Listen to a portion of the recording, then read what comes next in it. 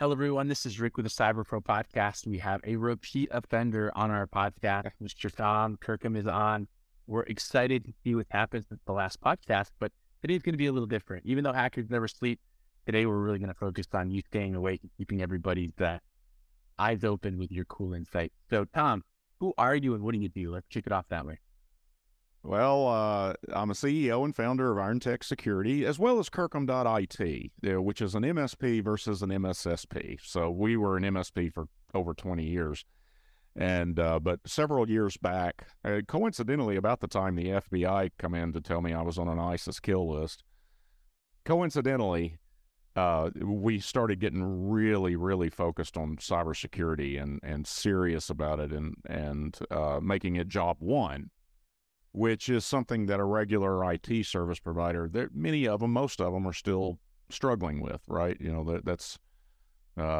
there's a lot fewer security service providers than there are IT providers. And the average person has a tendency to kind of confuse the two, think they're the same. And so part of my job as being an evangelist for the company is to educate people. I don't, when I speak, Rick, it's not about, I don't have cybersecurity specialists in my office. They're business owners and managers and CEOs and whatever.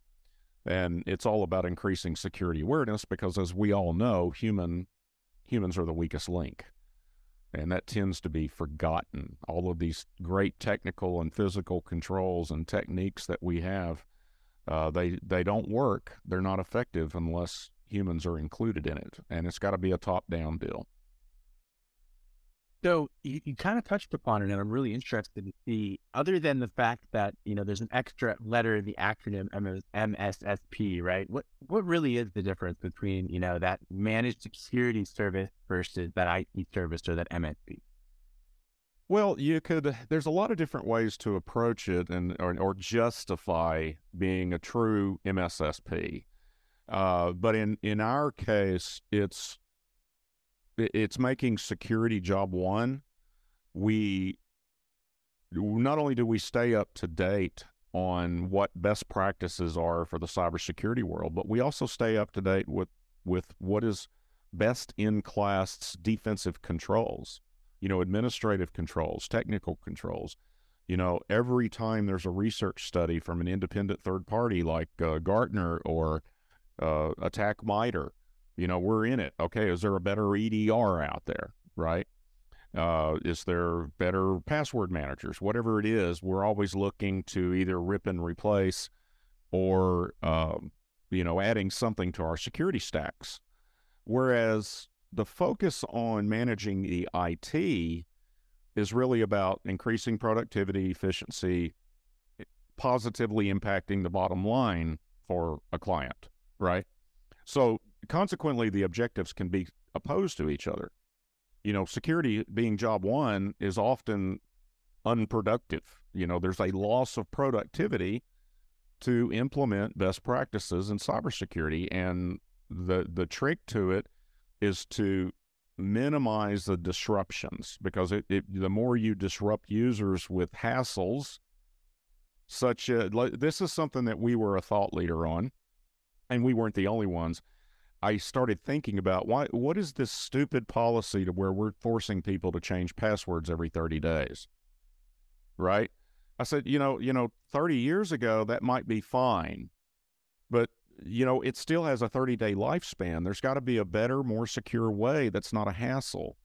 So I started thinking about, well, let's increase the complexity or use phrases.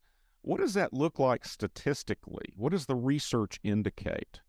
And so what the research was indicating is that, when you're forcing somebody to change a password every 30 days, it's, they'll use their pet's name and then the birth year of their first child. And then when that 30 days is up, they'll use their other pet's name and the birthday. It was a formula which weakened the security overall. And so I started researching it, and I found there were other people questioning it as well. So we changed that administrative control and that practice to actually make it less of a hassle. And that's one of the things that we do. So But once again, it's making security job one. So like, we will not take a managed IT client on if they don't do certain security things, period. It's not negotiable. It's you're buying this or you need to go somewhere else because it's still job one. So we've got, managed IT services anymore with all the great tools and everything there are out there. It's become somewhat of a commodity. It's a lot easier now to be an MSP than it was when we first started doing it. The tools were immature and quirky, and now we're in these late generations web-based tools that just work really, really well and smooth and easy to use. But besides the fact that the tools themselves are getting to that point now, there's such a human component to it, and in fact, frequently I bring a business coach on my webinars, my educational, like the law industry, continuing learning education, the CLE credits they have. It is such an important part of your overall security strategy. I bring a business coach on that talks about why leadership and management is important when it comes to cybersecurity. And so I think in my mind, the psychological component of not treating cybersecurity as a bolt-on to IT, but to reverse that and make cybersecurity most important, and then make an IT a bolt-on to that. And what we're seeing now in the large enterprise clients, the Fortune 500, they are adopting that practice as well. You're probably familiar with Booz Allen, the big consulting firm. They restructured their C-suite, and now I don't know what their exact titles are, except Chief Information Security Officer. The entire IT department reports to him or her, and that's it. So the security officer is the boss of everything. So they can do a risk analysis. They understand the IT issues, and then can weigh it, and then properly describe the risk assessment or the risk status to the CEO or whoever. And that's what we're seeing coming down the pipe, among other things, is this shift away from IT first to security first. Nice. Tom, talk to me about what IronTech does and some of the cool stuff that you guys are working on today. We're working a lot on artificial intelligence. And, now with Chat GPT, I'm sure everyone's played with that. If you haven't, it's awesome. Again, go on YouTube and find some videos that gives you some tips and tricks that you can do with it. I did that a few days ago, and it's like, wow, I didn't know it would do this. And but what we're seeing is we're starting to see a lot of interest in the criminal hacking world in it. And so when you think about con jobs and psychological manipulation, one of the things that I stress to the layperson is, the majority of these attacks are not Colonial Pipeline and JBS, or the Pentagon or whatever. They're highly automated. They're done with bots, and they're done at scale. They'll blast out 100,000 emails to, say, all the attorneys in New York State, members of the bar of New York State. And they don't know who they are. They don't care who they are. And it's all automated, beginning to end. They just want the money. They're thinking in conversion rates. Well, if you take their special con job skills to get a victim to open an email, open that file attachment, and unleash the virus, imagine using artificial intelligence to make those more targeted. So the email, in old school, the from address would be like, from, I don't know, West Law, I think, is a big supplier to the law industry. Or it used to be, I know that. And, they'd say something like, well, your subscription, you haven't paid, you've got outstanding invoices, open the spreadsheet and address these immediately, or we're going to cut your service off. Well, that'll shut a law practice down. And so they trigger those psychological things. It's a confidence scheme or a con job. Well, imagine if those emails can still be sent at scale, but instead of it coming from West Law, it comes from your boss or a managing partner, because it can go out and scavenge from LinkedIn or anywhere on the web and figure out who you work for. And I'm sure there's a million other ways to take that and apply it. And I think that this year we're really going to see an increase in these targeted attacks using AI, and it's going to make the human element even more important to understand that. So, we're a targeted company. Every time we just promoted a guy about a week ago, he went full time. He was an intern, got an operations job, and Monday he got a targeted email that looked like it was from me. And we know we're targeted, so somebody's looking at us. A human's laying eyes on us and sending these to see if they can get a hit. But now they can just use AI and target all the IT suppliers and MSSPs and everything like that. So that's a little bit terrifying. Now the good news is that we've been using AI for years in order to defend against attacks. That's how an EDR works. It's a neural net, understands storylines and imminent threats, and this is the beginning of an attack. It doesn't have to detect a virus or anything like that. It just knows what an attack looks like. So it's going to be fascinating. You talk a lot about the human perspective or the human piece of cybersecurity. I know the buzzword that I'm hearing is they're calling it layer 8. What do you think is important when we talk about layer 8 and a human perspective as far as cybersecurity is concerned?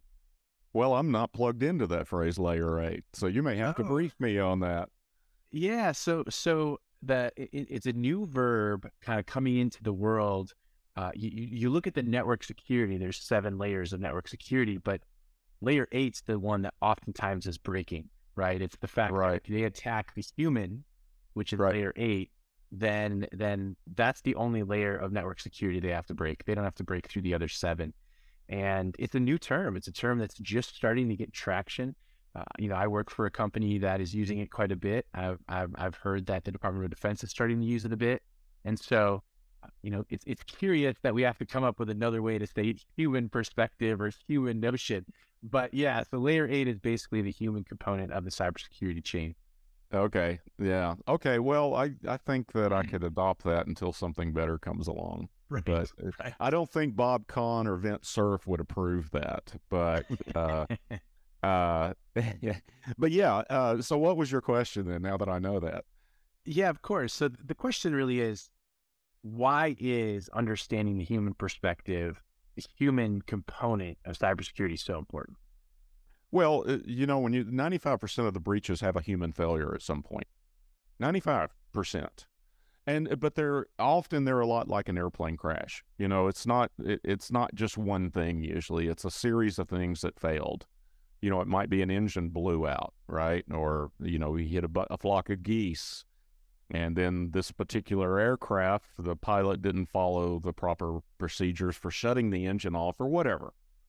But there's always that human component. Very, very rarely, 5% or less, is there a non-human component. There's a human failure, as in almost everything in life, right? That's what life's about. It's the humans are imperfect beings, and it's if you run a company, or even if you're just a part of a company, you recognize this. That there's somebody, a colleague or somebody that works for you.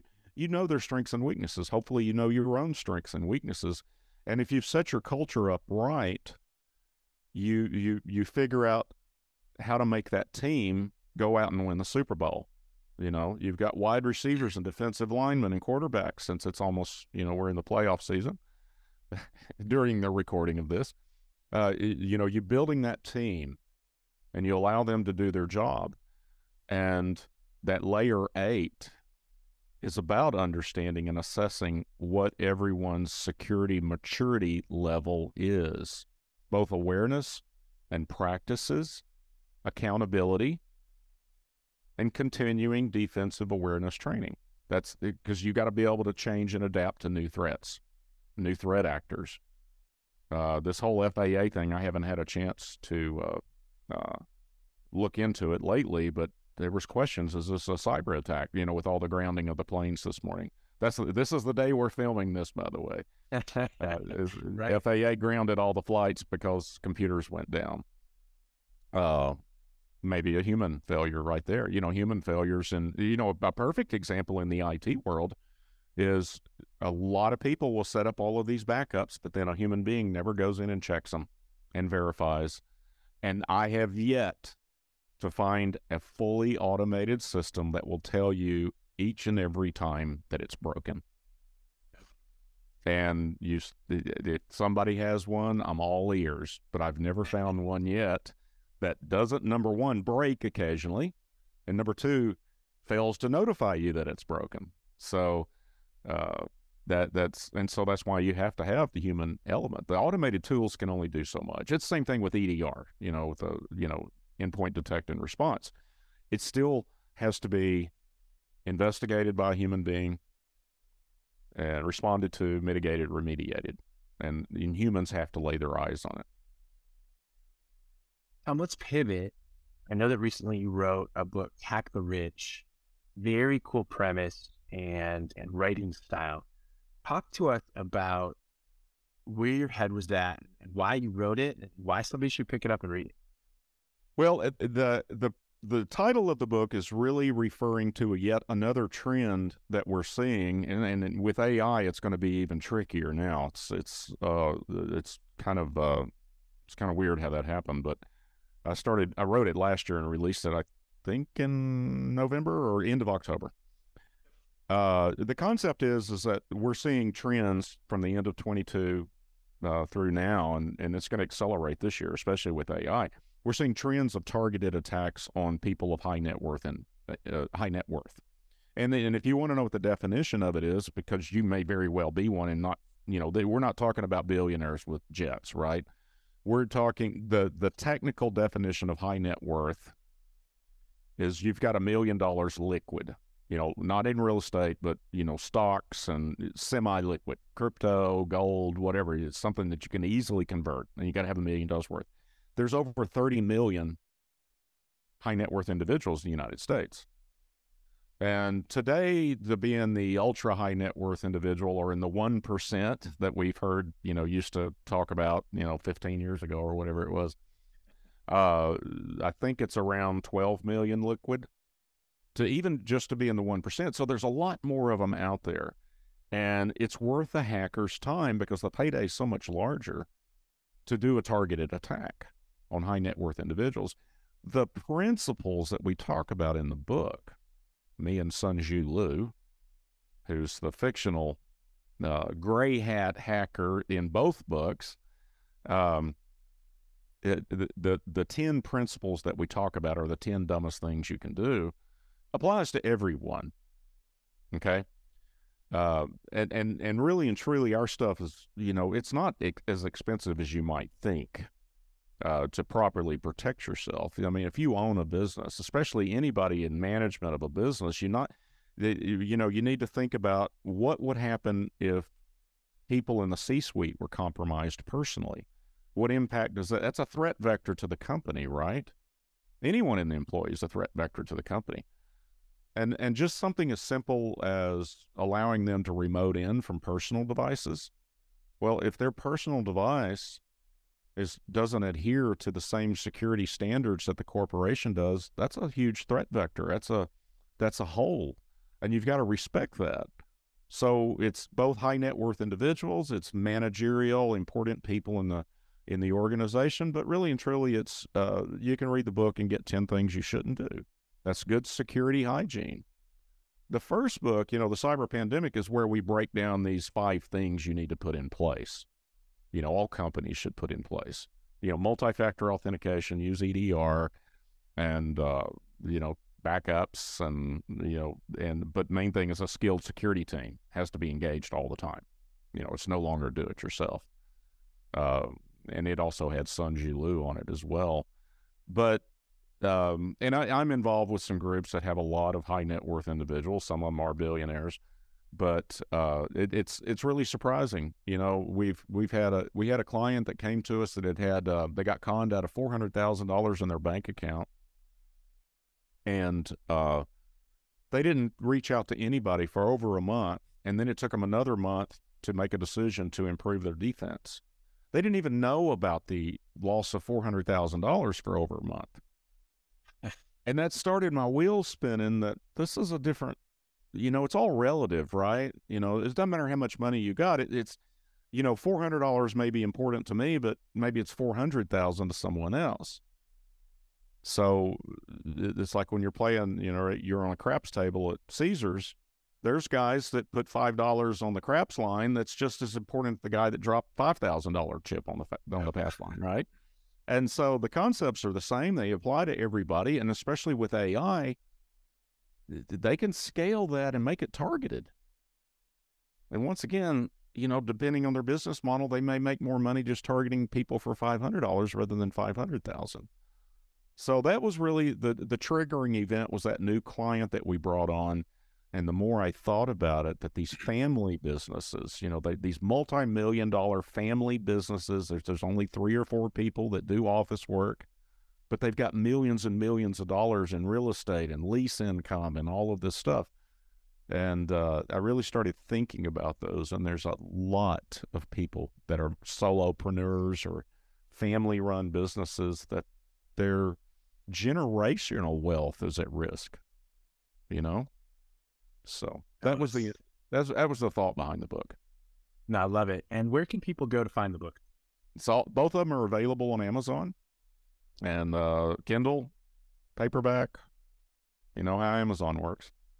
Of course. Go and click and add a bunch to the cart. So that's great. That's exactly right. In the past, Tom, we've always ended with your favorite piece of retro technology, but we've asked you that and you've told us that before. So now I'm gonna flip that a little bit. What's your current favorite piece of today technology that makes you smile?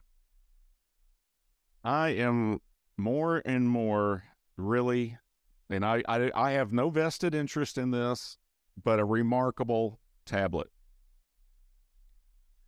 I have gotten into, and I know Kindle's got a kind of a competitor out now for it, but Remarkable's been doing it for a few years, and actually I bought it and I didn't use it for a while, but this is a great note-taking tool that you've always got with you, and in many respects, it's like having a Kindle with 1,500 books on it. You don't have to lug them around through airports and things like that. And actually, my old school one was this. Oops. I had a leather-bound journal that has many books inside it. You probably can't see that, but leather-bound journal. It's got a bunch of scars on it. It's been around the world, but it works great. It's heavy. It can't store that much. And this is the latest, greatest personal productivity thing that I've really gotten into it more and more and more. But that's a personal productivity thing. Did you have something else in mind?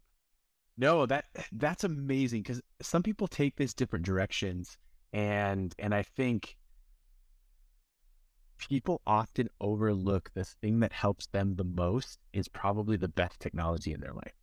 And so that's awesome. Right. I years ago, that's how I got into this business as a hobbyist and a nerd, and build my own computer, and I was on the internet as a hobbyist before there was a World Wide Web. That's how old I am.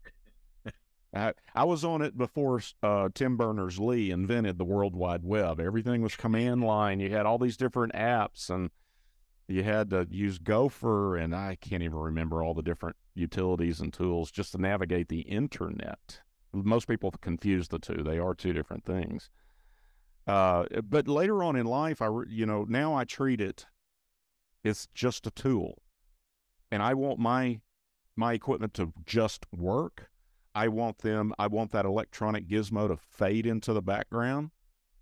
People are anti-Kindle, right? They want to hold that book in their hand. Many people are. And I had that resistance as well, but then I forced myself to use it enough to where that Kindle started fading into the background, and then realized that when I make notes through books, and especially self-improvement books like business and leadership and management and sales, anything you want to do, I'd make notes through it and highlight it. So after about a year, I'd go back and just look at my highlights, and I could get a refresher on the book of the things that I thought were important at the time. And that's big benefits that it's much harder to do by highlighting manually in a book. You can search it and you can push it out to an HTML file. I read a sales book this past year, and we bought a copy for everybody that needed it in the office, and I pushed out all my highlights from that book to everybody in an HTML file, and I said, here's the important stuff that I took out of it. So if they just wanted the cliff notes, or sometimes the highlight would reference a certain page that you needed context, right? And so it's a productivity booster, not only for me, but for my team members as well. And so I would encourage you, if you've been anti-Kindle, give that a shot and think of it as a productivity increase, because I really think it is. And it's very easy on the eyes. And, it's not like staring at a computer screen. It doesn't give you eye fatigue. You don't get the blue light deal and all of that. So, and it goes back to the remarkable tablet. I had to force myself to get rid of, to kind of give my travel partner here a rest. And, you're sitting on an airplane for 10 or 12 or 15 hours, and your mind starts spinning, and you need something to record your thoughts. A stream of consciousness sometimes can just take you in a whole different direction. And the remarkable tablet does that and much, much more.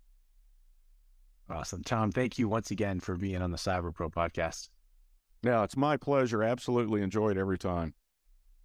Thank you for watching the Cyber Pro podcast. Don't forget to like and subscribe so you don't miss out on new podcasts and bonus content.